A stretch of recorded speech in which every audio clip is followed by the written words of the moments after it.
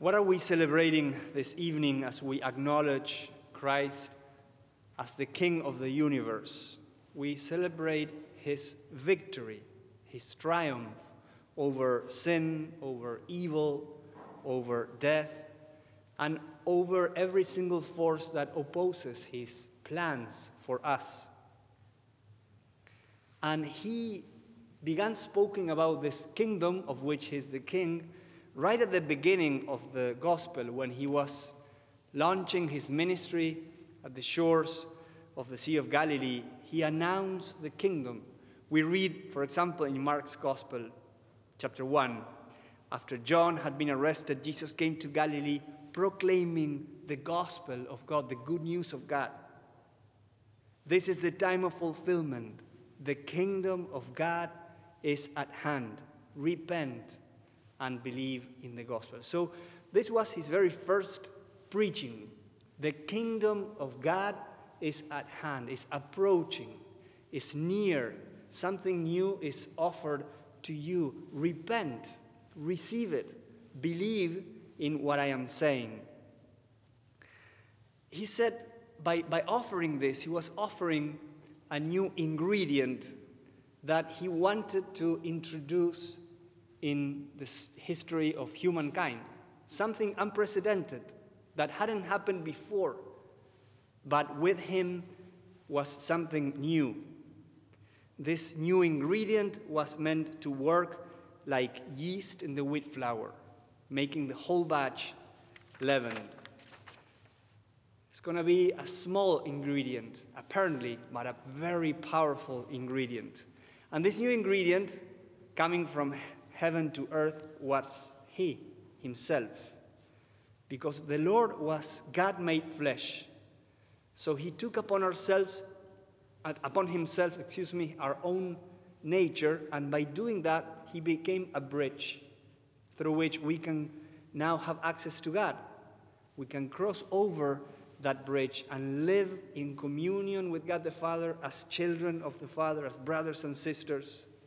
So we can, with him and through him and because of this new ingredient, begin to live in a different way, to live like him, to receive part of his own or from his own humanity. He said, I am the vine, you are the branches, we are united, you're grafted into me. Through you runs this new life, this new ingredient, the grace that flows from my risen heart, and transform your own humanity. You can live in a different way now. There's something new, a new opportunity, a breakthrough, a new step, something that I'm bringing that wasn't here before. And believe me, it's such a powerful ingredient. Last night, I was in a retreat with a group of men, Hispanic, many of them from El Salvador, Guatemala, Honduras, and most of them came recently. They have families, they have children, and many of them have not been to confession for 14 years, 15 years, 20 years. And they were invited to this retreat in which we preached the gospel, and you should have seen that. When they went to confession, what a powerful thing was happening in their lives. They were opening their hearts, and this seed of something new was being introduced in them by this sacrament of confession. And I was watching this happening before my own eyes. The kingdom of God is arriving to these men. And this seed that is planted tonight, if they collaborate with it, will bear much fruit, has the power to change everything. In fact, it's the most powerful ingredient. There's nothing like it, because it comes from heaven.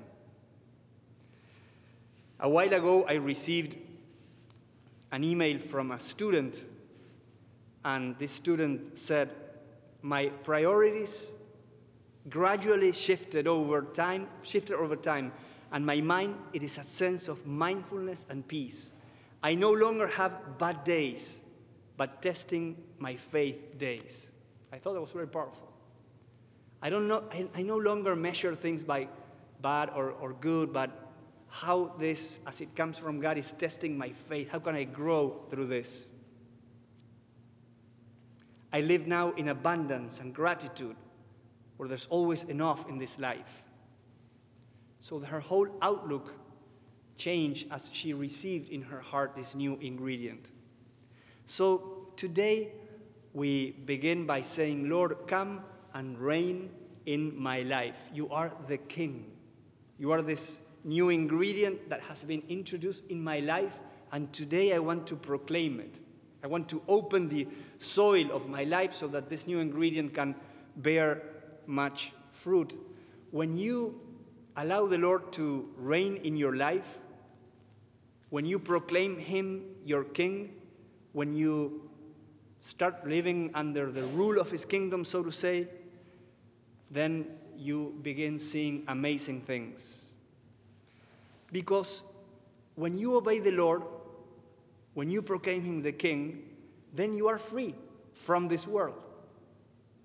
You don't obey anyone else, ultimately. And whoever you obey inasmuch as somehow reflects to you his authority as the King of the universe. So sure, we live in a society, we live with others, we have to obey rules, but we acknowledge them somehow coming from God. So when you kneel before the King, the world shakes, because right there's a free man and a free woman kneeling before God and strong before the world.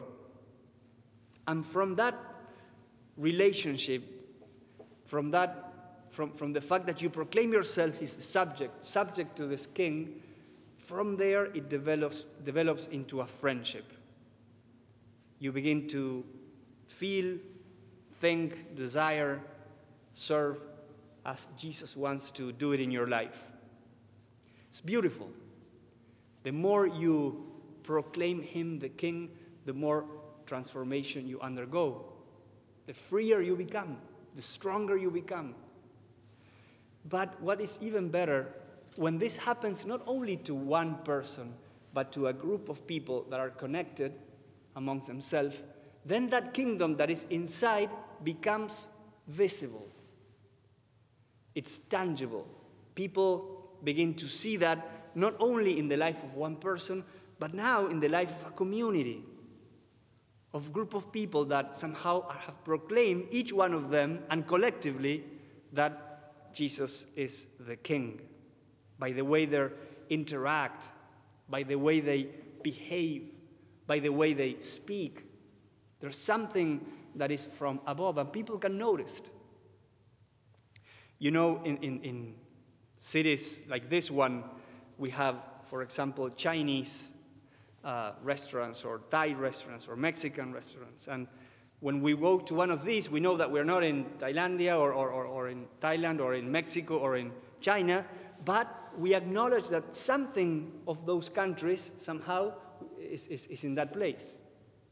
The food, the smell, the decoration, everything speaks about some other country. Well, this kingdom, when it's manifested in the church, is something like that. We, as a church, are called to be, if you want, a Heavenese community.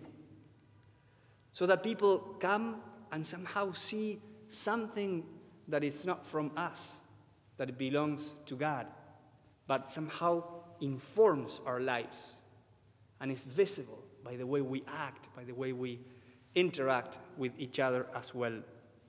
And from that community in which the kingdom of God is manifested, then we are sent to the world to be salt of the earth and light of the world. We are not called to the church to stay in the church, clustered among ourselves.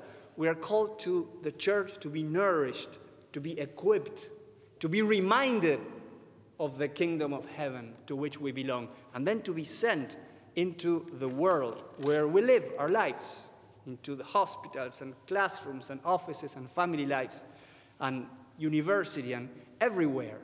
We are sent to somehow spread the flavor of the kingdom, the flavor of the gospel, the smell of this King through our lives. And this metaphor is not of my own. St. Paul speaks of the smell of Christ, the aroma of Christ that we are called to spread. we exercise this beneficial influence, if you want, that is not ours, that comes from heaven, but has impacted in our lives, and we are called to somehow share it with others. It's an influence that makes everything more human, more just, more beautiful. Today we celebrate that the kingdom of God has won. Not only that Jesus is the king, but he's the victorious king. He has prevailed. We know that we fight battles now, cultural struggles and individual struggles, but we also believe that he's resurrected and reigning in heaven, and this kingdom that he announced at the shores of Galilee has already won, is already victorious. The Lord wants this connection between his kingdom and the way we live as a society.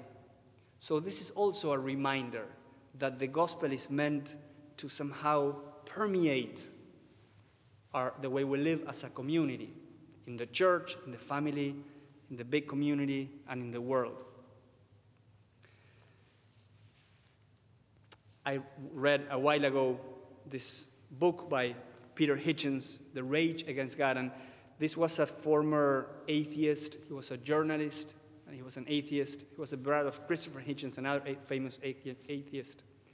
And he converted to Christianity, and one of the reasons why he converted was living in Russia in the 90s. And he describes the impact of an atheist society, the impression of moral collapse, of weakening of the fabric of society, slowly brought him to this conviction that we cannot live without God as a community. We need God. We are created by him. He wrote, "I decided from then on that religion was not merely a personal thing, but it was about the nature of the society in which I live." So this celebration is meant to somehow remind us of this truth, that our faith somehow is interior, it is planted in our hearts, it transforms our lives, but it's meant to flow from our hearts into the way we live and into the fabric of society as well.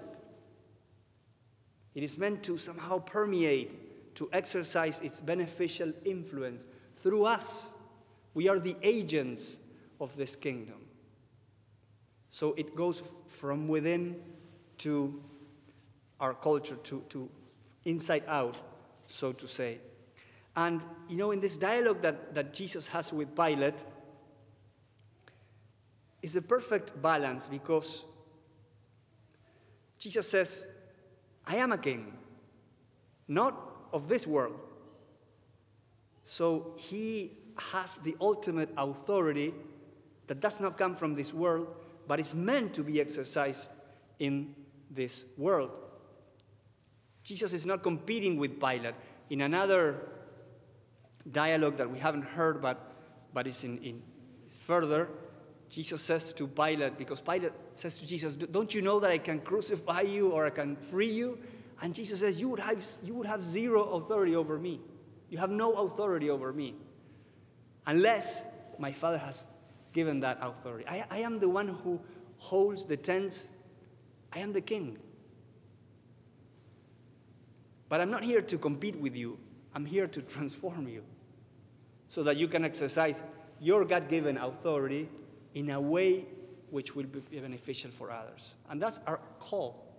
What would have happened if Pilate would have converted? When Jesus says, I am the truth. You say so, I am the king. What would have happened, Pilate, instead of saying, oh, what is the truth, if he would have opened his heart? Who knows, but for sure he would have been able to exercise a beneficial influence for so many. And the higher you are, the many you can somehow impact.